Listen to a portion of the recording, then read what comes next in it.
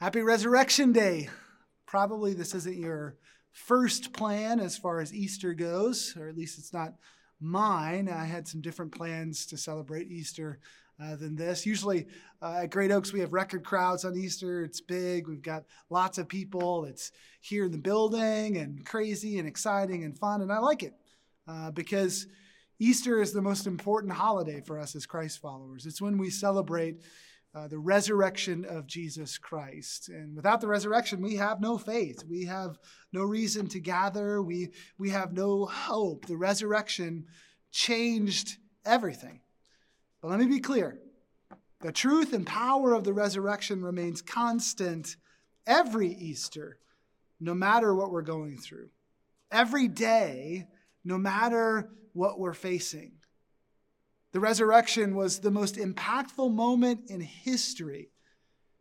It doesn't change no matter if you're celebrating it in a building with a huge crowd of people or around a computer screen or a TV screen with your family during this COVID situation. So I think you should celebrate big as you can every year. I think the resurrection during the Easter season and definitely on Easter Sunday should be the priority. It should be the center of what you're doing. You should get as many people to church as possible to hear the message and the truth and the power of the resurrection. I don't think Easter is a good time to have that, go have that tradition where you go to your sisters or your aunts out of state or whatever. I think the resurrection should be central, and you should go big, and you should get as many people there as possible. And that looks different this year, but that's okay. Because like I've said throughout this COVID situation, when the ideal is lacking, God's grace abounds. Thank God that we get to gather, that his grace is in this whole online church thing, that we can still gather digitally throughout this COVID crisis. And so thank God for that. But I want you to understand there will be a day. There will be a day where this ends. Your now is not your forever. There is a day. There's going to be a day where we get to gather in person again. And I want you to prepare for that. Think about that. Pray towards that. Plan for that, because we're going to throw a party. We're going to invite everybody, and it's going to be big. So don't miss that. If you don't know me, my name is Pastor Jake. I'm the lead pastor here at Great Oaks. And I didn't grow up in this area. In fact, I grew up in Texas. And I remember as a kid in Texas, we used to listen to Paul Harvey on the radio. Maybe you don't know who Paul Harvey is, just Google him after this. But if you do know who Paul Harvey is, and you remember his catchphrase, go ahead and say that out loud right now. He used to say, "And now you know the rest of the story." He had a radio program called The Rest of the Story. Well, we're starting a series today, a series of messages with a similar idea. We've called it Not for Sunday School. And we're taking on 7 stories, events, passages in the Bible that we tend to skip over in Sunday school. Some of them we skip over altogether, and for good reason. Others, we tell part of the story, but not the rest of the story. Not for Sunday school. It's going to be a great series. And my purpose for doing this series is really twofold. One is just to have fun. I hope to preach some interesting, fun messages, and we could all use some fun right now, right? And the second one is that if you've been in church a long time, you grew up in Sunday school, you grew up in church, I hope to give you some new angles to some old stories, some new angles to some passages and events in the Bible that you've known about for a long time, but maybe you didn't get the whole story. It's going to be great, and if you're new to Great Oaks, it's a great time to just stick with us over this series and get to know us and get to understand who we are as a church. And it'll be fun. We're going to talk about Sodom and Gomorrah. We're going to talk about Lefty and the Fat King, Jesus's not so great day and his least favorite tree. We're going to talk about a lot of fun stories. Don't miss it. Let's get into it right now. If you have your Bible, you can head over to John chapter 18. And Matthew chapter 27, and we'll get there in just a minute. I love superheroes. I always have loved superheroes. If we're talking about Marvel, I like Captain America. If we're talking about DC Comics, I've always been a Flash fan. And I've always liked to think about, what it would be like to have a superpower. If you could have any superpower, what would it be? Go ahead and say it out loud. Would it be invisibility, strength, flight, speed? How about laser eyes? That's what my kids always pick when we play this game. And they also pick shape-shifting. Shape-shifting and laser eyes seem to be their favorite. That would be cool to have those. But our culture, man, is consumed with superheroes. DC Comics and Marvel, they've made a fortune off of our culture's desire for the supernatural, desire for someone greater, someone more powerful to come in and save the day. It's really, really interesting. In fact, that's the story arc of every superhero, right? They discover their abilities, their new powers, and they try to learn how to use them, and then they start to save a few people, and that feels right and feels good, and then they're faced with a threat that looks like they're not going to be able to overcome, a threat that they can't really beat, can't really defeat. Usually it's a combination, right? There's this big threat from outside of themselves, and that causes a threat inside of themselves, self-doubt, and am I good enough for this? And do I deserve this? And all of that. But then when that huge threat is going to destroy everybody, the city, the nation, the world, whatever, our hero steps up and saves the day. He comes in and he fights for those who can't fight for themselves. She flies in at the last second, risking everything, and wins. The threat, the danger is defeated, avoided, or maybe just delayed until the next episode, the next comic, the next movie, right? We love our superheroes. We love to watch them, and the Marvel and DC Comics have proven that. That's why the movies do so well at the box office, and I don't think that's a bad thing. I don't think it's bad. I really don't even think it's a cultural thing. I think every culture, every person has this desire in them for the supernatural, has this desire in them for someone greater, someone with power to show up and save the day. In fact, I think God put that in us from the beginning.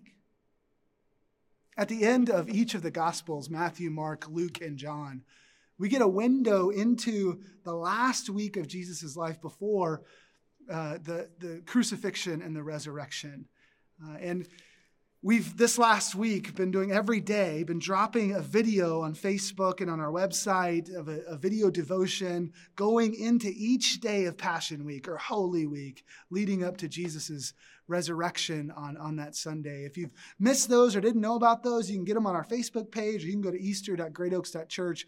They're about 5 minutes long each and kind of dive deeper into it. But I want to give you just a bird's eye view of what happened that week before Jesus was resurrected. Most of you, maybe many of you, have heard this before and know what happened, but I just want to remind us. And then I want to zero in on two things that happened, two kind of made for Hollywood moments, both on Friday before Jesus resurrects on Sunday. Both moments that we tend to gloss over in Sunday school or don't spend a lot of time on. But let's talk about the timeline of Holy Week or Passion Week. On Sunday, the Sunday before Resurrection Sunday, 7 days before, we have what's called the triumphant entry, where Jesus, it's Palm Sunday, right? He gets on a donkey and he rides into Jerusalem, and people lay down palm branches and cloaks before him, and they yell out, "Hosanna, Hosanna in the highest."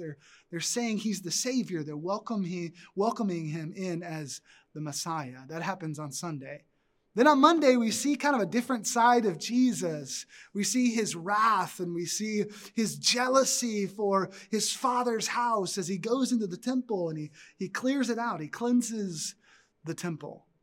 Then on Tuesday, Jesus is in Jerusalem, and it's kind of a day of teaching.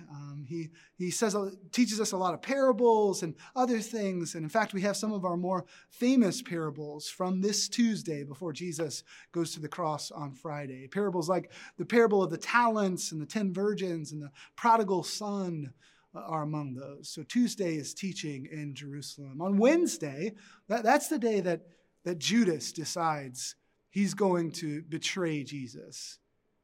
Then on Thursday, we have the Passover meal with the disciples. So we call this the Last Supper because it's the last time that Jesus eats a meal with the disciples before he goes to the cross.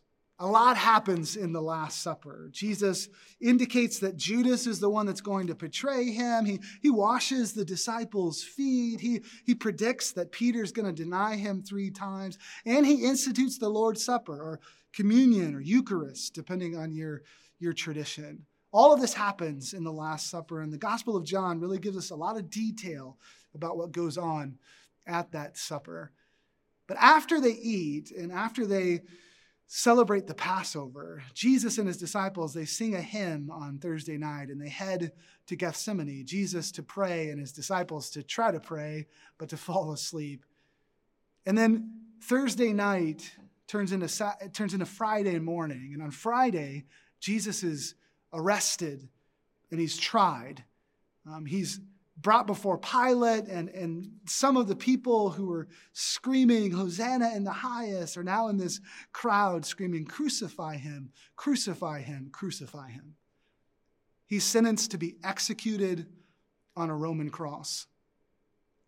The Gospel of Mark says that he's on the cross on Friday for 6 straight hours, dying an excruciating death.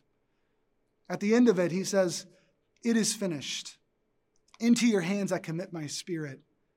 And at that moment, there's this earthquake, and the curtain in the temple is ripped in 2. And then they take Jesus' lifeless body, and Joseph of Arimathea places it in a tomb Friday evening.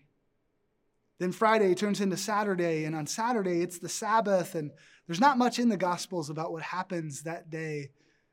The disciples and his followers, I think, are just trying to get past the Sabbath. They're distraught, they're confused.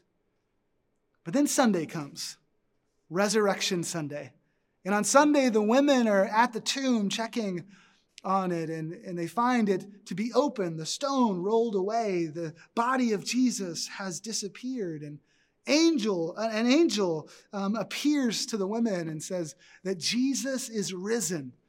And then Mary becomes the first evangelist ever, the first person to ever go and tell someone else the good news, the gospel that Jesus is risen. She runs and tells the 11 disciples. They don't believe the women in the beginning, but then they run out to the tomb, find it open, Jesus' body gone, and they begin to believe. Jesus then appears to the disciples over a period of 40 days, and then he ascends into heaven, where he now sits at the right hand of the Father. These are the basics. Jesus is risen. The resurrection changed everything. It's the most impactful moment in human history. Without the resurrection, we have no hope. We have no reason to gather. We have no reason to celebrate. We have no reason to believe. Our faith is in the resurrection. Our future is in the resurrection. These are the basics. But I want to show you 2 things that happen on that Friday that we tend to kind of skip over in Sunday school. 2 kind of made for Hollywood moments. So John 18, head there first. We'll spend just a little bit there, and then we'll head over to Matthew 27, where we'll spend most of our time. But in John 18, this is Friday, early morning, just after midnight. Jesus has woken up the disciples and said, "Hey, the time is at hand." And the soldiers show up with Judas to arrest Jesus. That's what's going on. And then in verse 4 of John chapter 18, it says this: "Then Jesus, knowing all that would happen to him, came forward and said to them, 'Whom do you seek?' They answered him, 'Jesus of Nazareth.' Jesus said to them, 'I am he.' Judas, who betrayed him, was standing with them." So Jesus says, "Whom do you seek?" The soldiers say, "Jesus of Nazareth." And he says, "I am he." Look at verse 6. When Jesus said to them, "I am he," they drew back and fell to the ground. So he asked them again, "Whom do you seek?" And they said, "Jesus of Nazareth." And Jesus said, "I told you that I'm he. So if you seek me, let these men go." So this is this is interesting. The soldiers are there to arrest Jesus. Jesus knows he's going to the cross. Verse 4 just told us that he knew what was going to happen. And yet he does this thing. He chooses to do this thing where he says, I am he. And it blows the soldiers back onto the ground. The power of his words. I mean, it's almost like Jesus is just making sure everybody knows, like, hey, I'm choosing this. Like, I am letting this happen. Nobody's making me do this. That's basically what he says to Peter in the Matthew version of this instant in the life of Jesus where he's being arrested. In that version, in that account, Peter grabs a sword from a soldier and he swings it and cuts off a soldier's ear. And Jesus just kind of goes, hey, stop it. Just stop. If I wanted to fight, I could just, in a word, just use a word and 12 legions of angels would come and fight for me. No, Peter, no one's taken my life. I'm giving it willingly. It's interesting. And I love how Jesus in this John passage, how he says again, whom do you seek? Like the soldier's like laying on the ground and he goes, whom do you seek? Get up. Let's get on with this. Like, whom do you seek? You going to do this or not? It's really interesting. Then he throws in that classic hero phrase, right? That classic hero line. Hey, your beef is with me. Let my friends go. So powerful are Jesus' words that they blow the soldiers back on the ground. They drop them to their knees. I mean, Jesus is about to be crucified. He's hours from being tried unfairly and beaten and mocked, and he is brimming with power. He's absolutely brimming with it. Beloved, this isn't plan B. This is not like Jesus was gonna, set up his earthly kingdom right then and overthrow Rome. But the religious rulers were crafty and they prevailed, and Jesus had to call an audible and ad lib and go with plan B. That's not what's happening here. This is not plan B. This is the plan. This is Jesus' plan from the beginning of time. He could have, with just one more word, ended the whole thing. But instead, he chose to go to the cross for you and for me. Look at Matthew chapter 27. I'll show you another one of these incredible moments on that Friday. Something weird happens that we don't usually spend a lot of time on in Sunday school. Did you know that during this COVID situation that shows and movies about outbreaks and viruses and epidemics and zombies are like topping the charts, like other than the Tiger King, which is a social phenomenon we'll talk about at a later date, okay? But The Walking Dead is popular again. Well, there's kind of a Walking Dead moment in Matthew chapter 27. It's really interesting. Look at verse 45. This is still Friday. So what we read in John 18 was Friday morning, just after midnight, when the soldiers came to the Garden of Gethsemane. This is now at the end of Friday. Jesus has been on the cross for 6 hours straight, and he's about to allow himself to die, to yield up his own spirit, to die for your sin and for my sin. Look at verse 45 of Matthew 27. It says, now from the 6th hour, there was darkness over all the land, until the 9th hour. And about the 9th hour, Jesus cried out with a loud voice, saying, Eli, Eli, lema sabachthani. That is, my God, why have you forsaken me? And some of the bystanders hearing it said, this man is calling Elijah. One of them at once ran and took a sponge, filled it with sour wine, and put it on a reed and gave it to him to drink. But the others said, wait, let us see whether Elijah will come to save him. And Jesus cried out again with a loud voice and yielded up his spirit. So Jesus, who earlier this morning was brimming with such power that when he said, I am he, the soldiers fell to their knees on the ground, is now willingly yielding up his spirit on the cross, the scriptures say. Look at verse 51. And behold, the curtain of the temple was torn in two from top to bottom, and the earth shook, and the rocks were split. So in the temple, there was this huge curtain, like 30 feet by 30 feet, like monstrously thick. And it divided and separated the Holy of Holies, the innermost part of the temple, from the rest of the temple. And no one was allowed in the Holy of Holies except for the high priest. And even he was only allowed in there once a year when he offered the sacrifice for the sins of the whole nation of Israel. And so when Jesus died on the cross, he paid the price once and for all. And to show that, he had the temple curtain, this huge curtain, miraculously ripped in two, the Holy of Holies now available to all who believe. That's crazy enough, right? But also the earth begins to shake so violently that rocks break in half. I mean, this is an intense scene, but it gets even better. Look at verse 52. It says, the tombs also were opened, and many bodies of the saints who had fallen asleep were raised. And coming out of the tombs after his resurrection, they went into the holy city and appeared to many. What? I told you that I was going to get a little Walking Dead in here today, right? Jesus gives his life on the cross, and so powerful was his sacrifice on the cross that the temple curtain is ripped in two, and rocks break in half, and tombs begin to open in Jerusalem. So powerful is the crucifixion of Jesus Christ that the dead are raised, that saints from the Old Testament are walking the streets of Jerusalem. So powerful are his words in John 18 that his enemies fall to their knees, and so powerful is his sacrifice in Matthew 27 that the dead are raised. And this is what we're hoping for, right? Someone greater. This is what we're all longing for. Someone with power. Someone to come and save the day.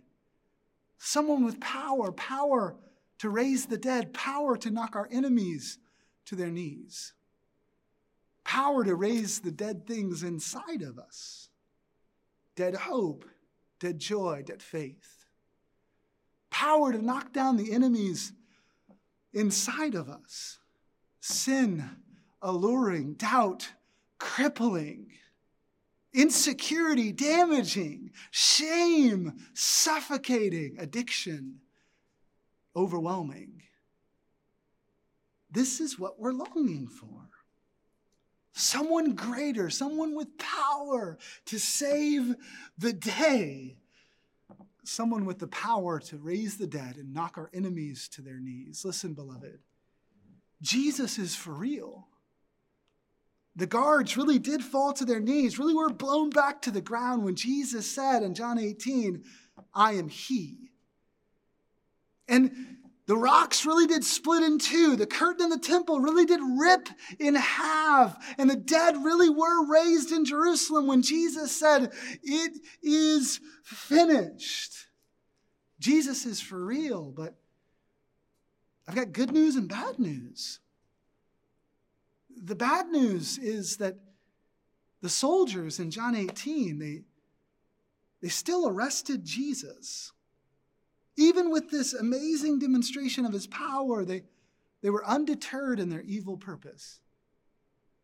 And in Matthew 27, the city of Jerusalem didn't turn to Christ because of the dead walking her streets that day.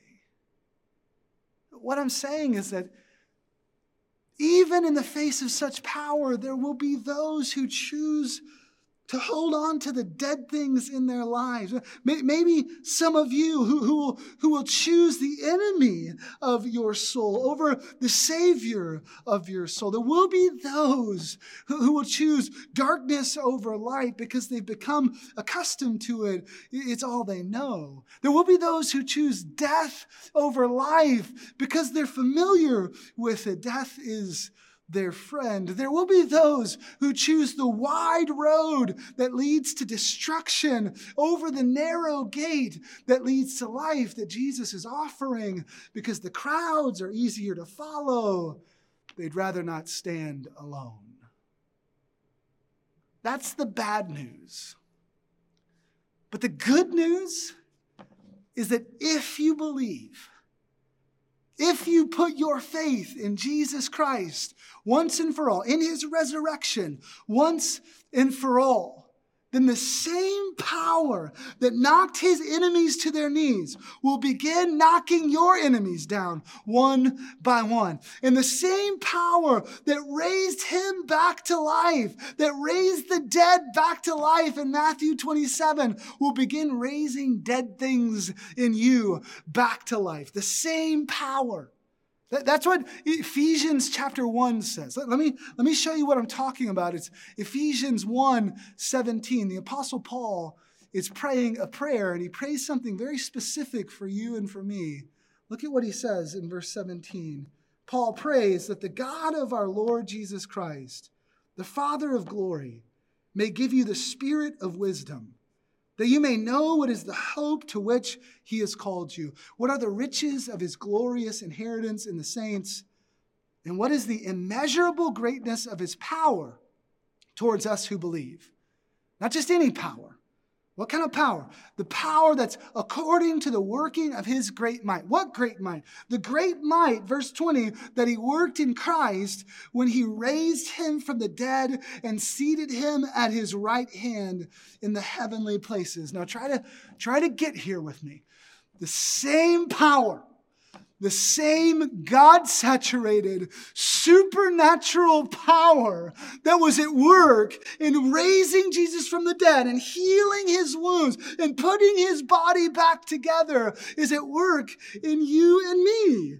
It's at work in us. So at all times, at the deepest part of our being, the Holy Spirit of God, the power of God is at work restoring and breaking down and rebuilding and healing wounds and replacing broken parts and putting fractured bodies back together. The same power that raised Jesus from the dead is at work in us.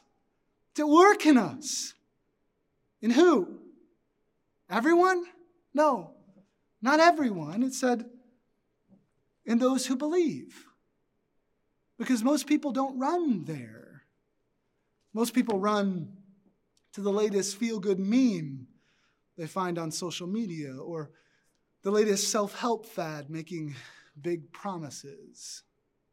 But the truth is that you do not have within yourself the ability to fix yourself. Believe me now, or believe me 10 or 15 years from now when you're still struggling with the same secret cyclical sin. You don't have the power to raise dead things back to life. And according to Ephesians 2, we're all broken and in need of fixing. I know that because I didn't have to teach my kids to withhold mercy, to withhold forgiveness. I didn't have to teach my kids to want more, hoard more, to lie. My kids came by that honestly, okay? I didn't have to teach them. I'm trying to teach them good. I'm trying to teach them right. I'm trying to teach them holiness. Where does that selfishness come from? It's because they were born broken. I was born broken too. You were born broken too. Listen, you're not going to be able to fix it. Your lust issues, you're not going to be able to fix it. Your rage and your anger, you're not going to be able to fix it. Your bitterness, you're not going to be able to fix it. You don't have the power of life and death. You can't resurrect anything. You don't have the power to raise dead things back to life, but Jesus does.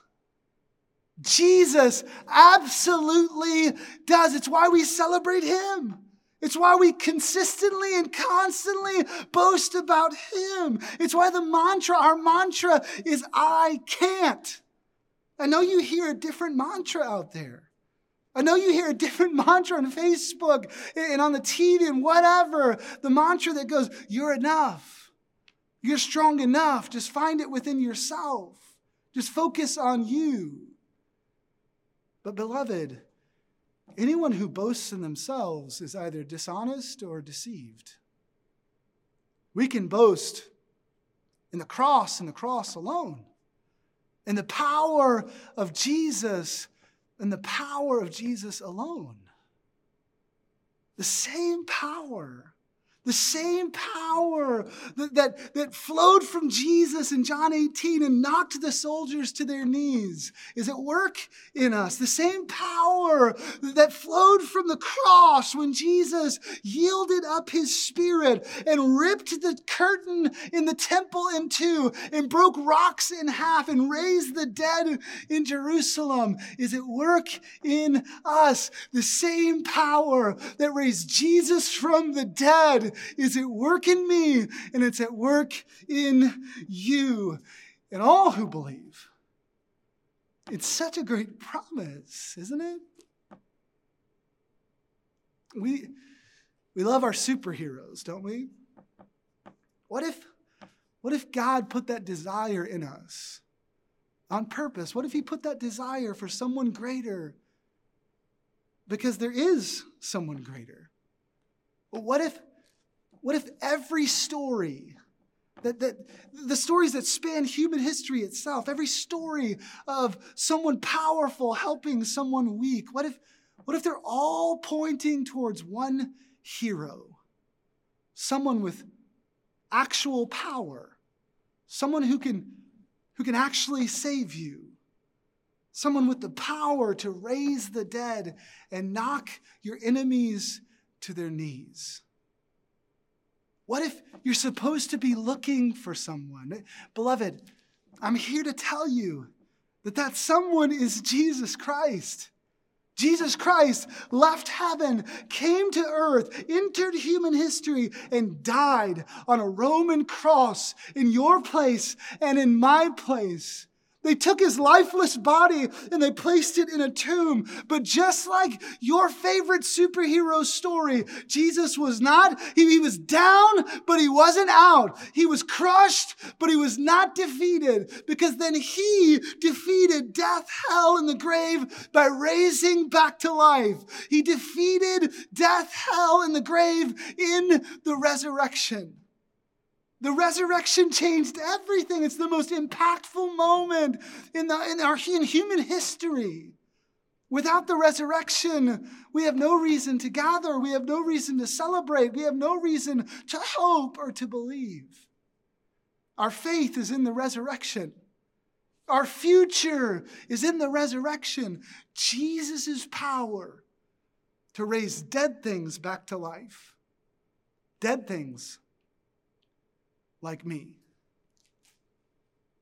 So, what's dead on the inside of you right now? What enemies are you fighting on the inside of yourself right now? Depression? Loneliness? Panic over this COVID-19 thing? What are you fighting? What dead things are you fighting? Maybe it's financial issues. Maybe you lost your job in this thing. Maybe you lost your hope. Maybe you lost your joy. Insecurity, doubt. Maybe you'd say, hey, if I'm honest, I used to have faith, but it's been dead for a long time. Maybe your marriage isn't going like you want it to go. Your parenting, your relationship with your kids isn't going like you want it to go. Maybe you're struggling with lust issues, anger issues, greed. You just can't get enough stuff or enough money. What dead things are inside of you right now? What enemies are you facing inside of yourself? Beloved, I'm here to tell you that you don't have to face those things on your own. In fact, it makes no sense to face those things on your own. You can't win this fight. You can't face this threat, because here's the thing, your hero has arrived. I'm here to tell you that your Savior is here. You don't have to do this on your own. Don't even try. Instead, Put your faith in Jesus Christ once and for all.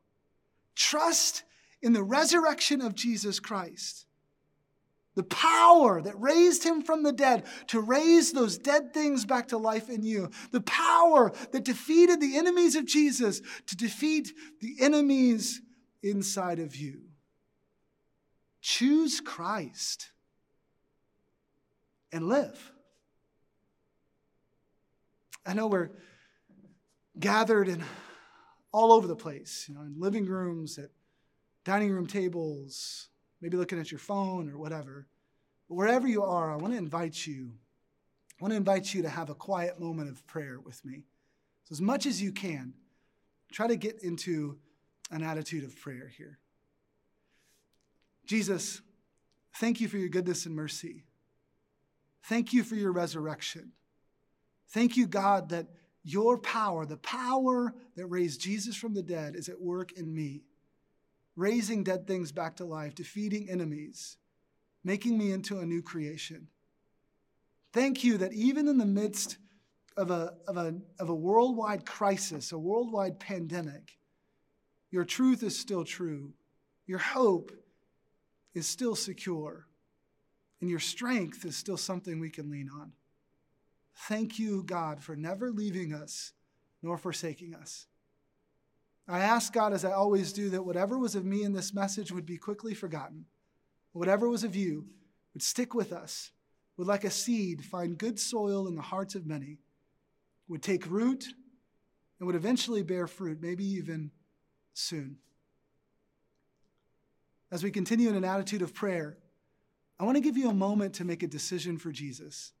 Listen, you don't have to be in a church building or with a pastor to make a decision for Christ. It doesn't matter if you're sitting on a couch or standing or at your kitchen table or wherever you are.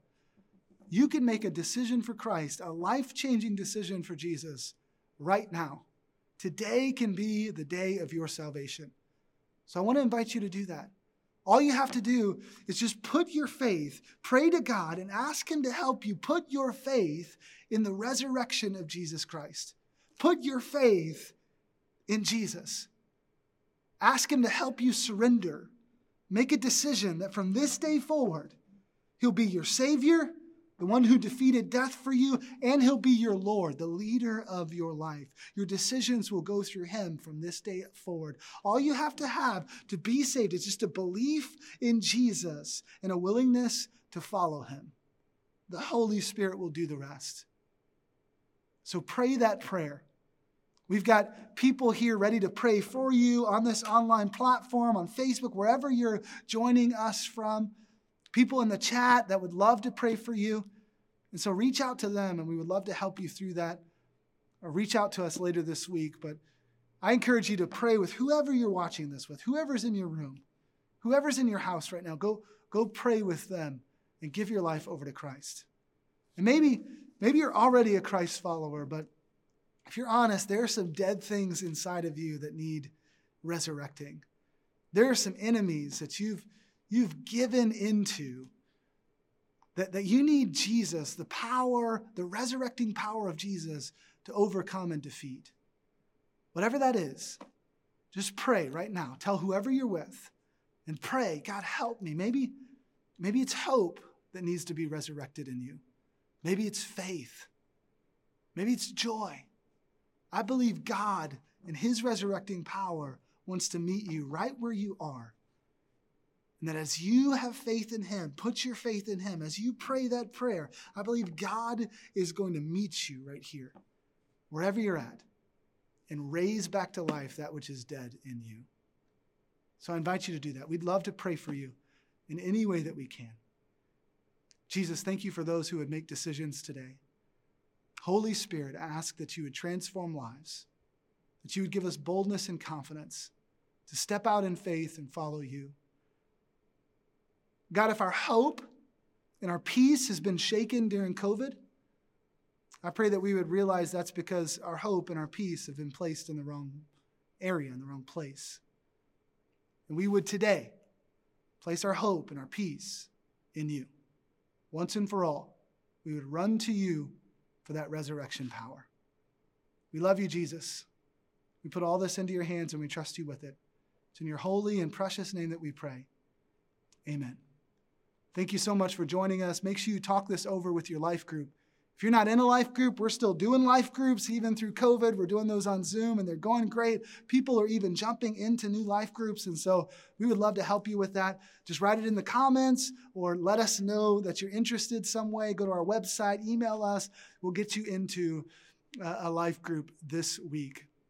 As always, my challenge to you is to leave here, to exit out of this window, to close down your computer or turn off your TV, to leave here not dismissed, but sent. Be a Jesus follower. In this time of panic and struggling and suffering, be a Jesus follower who makes and disciples other Jesus followers. Next week, we continue not for Sunday school. We're going to be talking about Gideon's faithless fleece. I hope you join us then. Sing with us. God bless.